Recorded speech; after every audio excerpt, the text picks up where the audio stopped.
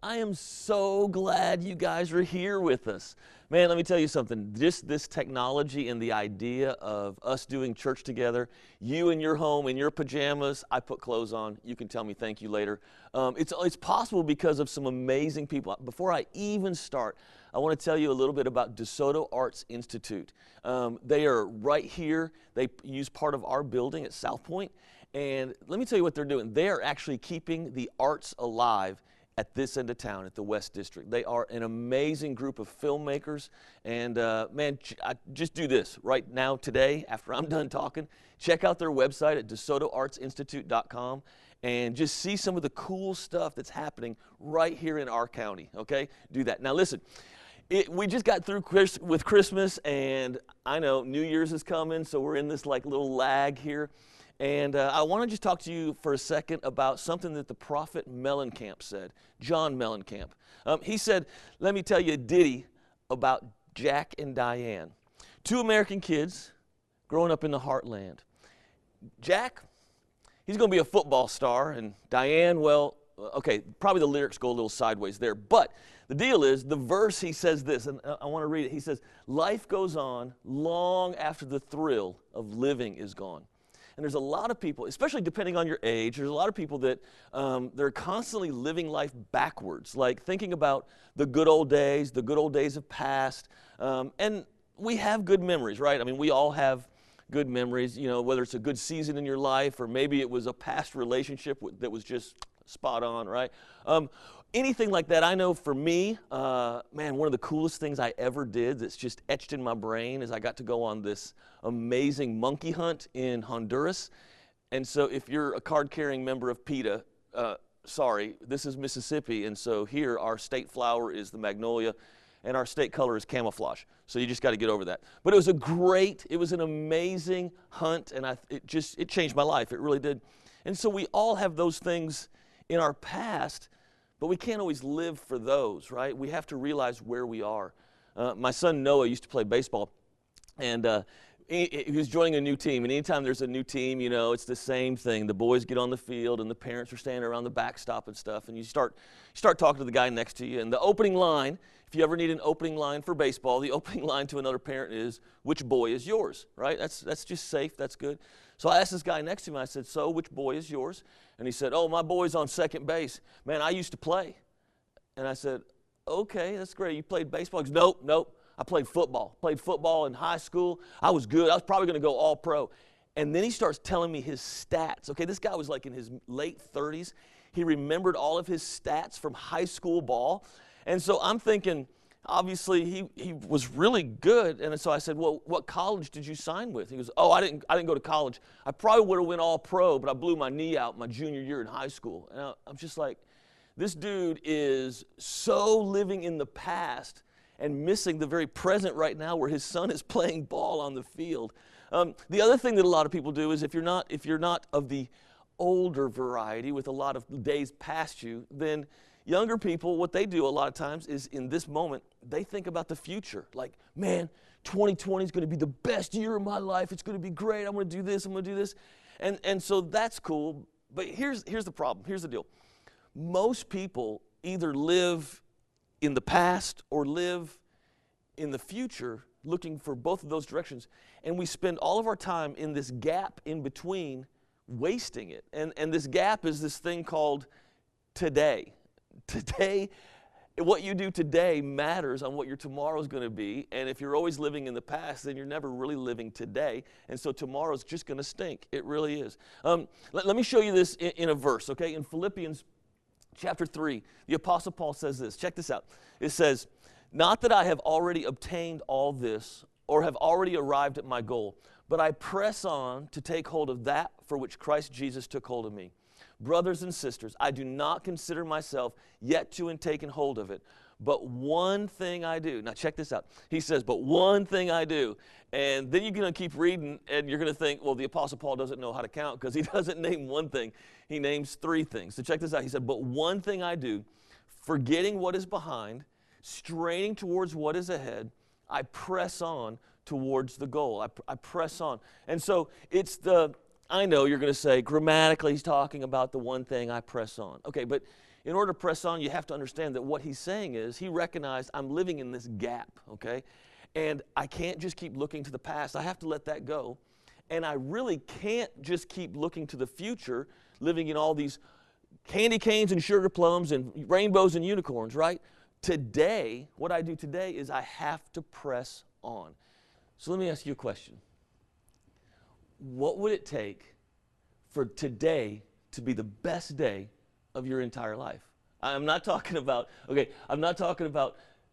the yesterday where you were the high school football star and everything was great and amazing. And I'm not talking about this coming year when you're going to do this and achieve this goal and finally lose 20 pounds. You know you want to, right? Not those days. I mean, no, today, right now, sitting in your living room or wherever you are, what would it take to make today the best day of your life? I want to give you 3 quick little things that I really genuinely believe that if you'll do these things today, that not only can today be the best day of your life, but literally every single day you live, that will be the best day of your life. So here we go. Here's the first one. The first one is be present. Be present. I don't know if you've seen it, but the new Mr. Rogers movie, with Tom Hanks, I just watched that a couple of weeks ago with my wife. And okay, when I say that, the first question most guys ask me is, "Hey man, did you cry? Did you cry?" Okay, if I answer that truthfully, you're going to take my man card from me. But yes, I cried. Patty was crying, but I did the cool, reach down real slow and get that buttery napkin that I was already using from the popcorn, and just kind of slid it up and wiped my tears away and some grease down my face. But it's a great movie. It's a great movie. And one of the lines that Mr. Rogers says in there, he's meeting with this reporter, and this is not a spoiler alert if you haven't seen it. He's meeting with this reporter, and the reporter is thinking that Mr. Rogers really doesn't want to talk to him and stuff because he's kind of got a bad reputation, the reporter does. And so the reporter is very quickly just kind of like, "Okay, Mr. Rogers, if you'll give me a couple of minutes, I can ask a few questions and I can be on my way. I can get out of your hair." And Mr. Rogers says this. He says, "Do you know what the most important thing for me to do is?" And the guy just goes, And Mr. Rogers says, "The most important thing for me to do today is to talk to you." And that's just that made that guy feel like $1 million, right? And really, what was it? It was just Mr. Rogers being present in the moment. So wherever you are, whatever you're doing every single day, be 100% there. When you're at home playing with your kids, don't be thinking about work. Be 100% with your kids. When you're at work, don't be thinking about your kids. Be 100% at work. Everywhere you are, be present in that moment. When you're at Kroger and you're standing in front of a cashier, be 100% present in that moment and just see how amazing your life becomes because you are allowing God to use you right then in that moment. Okay, so be present. That's the first one. Here's the second one. This one's going to be tough, okay, especially if you are an American. The second one is this: slow down. Slow down. We are so hurried. The light bulb was invented in 1879 by Thomas Edison. Most people know that. But get this, before 1879, before the light bulb was invented, do you know how many hours the average American slept every single night? Ponder this, okay? The average American, before the light bulb was invented, the average American slept 11 hours every single night. 11 hours. You wish and dream and hope for 11 hours, don't you? But everything's just different now. Hurry is the new norm. We hurry through everything. Let me read you a couple quotes by 2 men. One is Dallas Willard, and he's just an amazing man of God. He said this about hurrying. He said, "There is nothing else. Hurry is the great enemy of spiritual life in our day. You must ruthlessly eliminate hurry from your life." Wow, he says it's the #1 enemy, right? Wow. The second person is C.S. Lewis, author, theologian, all-around amazing man. He says this about hurry. He says, "To walk with Jesus is to walk with a slow, unhurried pace. Hurry is the death of prayer and only impedes and spoils our work. It never advances it." That's crazy, right?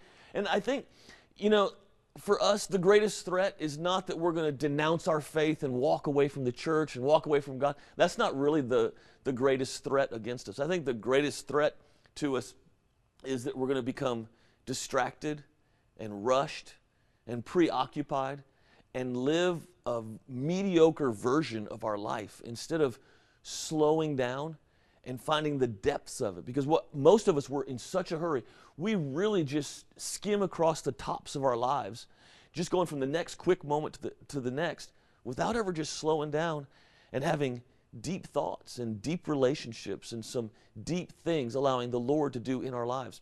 So slow down. Okay, so the first one, if you're keeping track with me, which I know you are, is to be present. The second one is to slow down. And then here's the third one. And this one will be equally as difficult. And that's to put it down. Put it down. And here's exactly what I'm talking about. I'm talking about your cell phone. Honestly, if you're watching me right now on your computer or on your TV, you either have your cell phone in your hand or it's on the table next to you. And if you're watching this on your phone, then it's obviously in your hand. And our phones become that thing that makes us hurry. It just makes us go from the next thing to the next. In fact, think about this. When you're trying to have family time right now, you're sitting around the house, when you're on your phone, you're on Facebook, Instagram, Twitter, Snapchat, whatever it is, you're allowing other people into your private home to interfere with what's going on, and they're getting your attention. I know, crazy, right? Because some of those people you don't even like, but you follow them anyway, just to make sure they're not saying anything about you. And so put your phone down. In fact, let me give you this challenge today. It's only one day. Come on, this is only one day. What if, crazy as it may sound, what if you actually put your phone down and turn it off for one day? One day. Well, I just don't know if I could handle that. Really? I mean, the iPhone came out in 2007, so it's not really that new. People lived a long time without phones in their hand. What if you put it down? And again, by putting it down, just be present in the moment and slow down and enjoy what's going on around you. And listen, when you do that, I guarantee you this. I guarantee that your day will change completely and it'll be the best day. And today can be the greatest day of your life. And tomorrow will be the next greatest day of your life. One more thing that you can put down, and then I just want to say a little blessing over you and your home, is this. We're going to put down, this is kind of a challenge, an announcement, and looking forward. We're going to put down food starting next Sunday. So 1 week from today, South Point, we are going to do a corporate fast for 7 days. And we're doing this specifically to help us slow down and to not just skim over the tops of our lives, but actually take a minute, take a week, 7 days, and man, just unplug and slow down and let's see God do some deep things in our own personal souls and in the corporate body of this church. I think it'll change the dynamic. I know it'll change the dynamic of everything. So we start that next Sunday, and then that Saturday after the fast, we're going to do a night of worship, and it's going to be spectacular. So listen, really all about today, I want you to enjoy it. I want you to have an amazing time with your family, with your friends. Just slow down, be present, put some things down that you know you need to put down, and see what God does in your life, because I know it will be amazing. Can I pray for you right now? Will you just take a minute and maybe just, as uncomfortable as this might be, even if you're in a room full of your family, you're like, oh, this is weird. Okay, don't make it weird. Just sit there for a second, close your eyes, and let me just pray for you. Lord, I love you so much, and I thank you for these amazing people. I just thank you for your gift of humanity. You are tremendous. And so, Lord, I just ask right now that you bless every single person watching this, that you'll bless their homes, that you'll bless their finances, that you bless their relationships. Father, today and the upcoming year, let everything that they put their hands to, let it just be blessed. Father, we ask that you smile upon them, that you cause your face to shine upon them, and that they will know that today has changed their life and that they will never be the same again. We love you, Father, and we thank you for all of your blessings, all of your glory. You are amazing. In Jesus' name, amen. Thank you guys so much for hanging out with me. And hey, I look forward to seeing you next Sunday, 7 days away. 7 days away. All right? See you then. Love you. Bye-bye.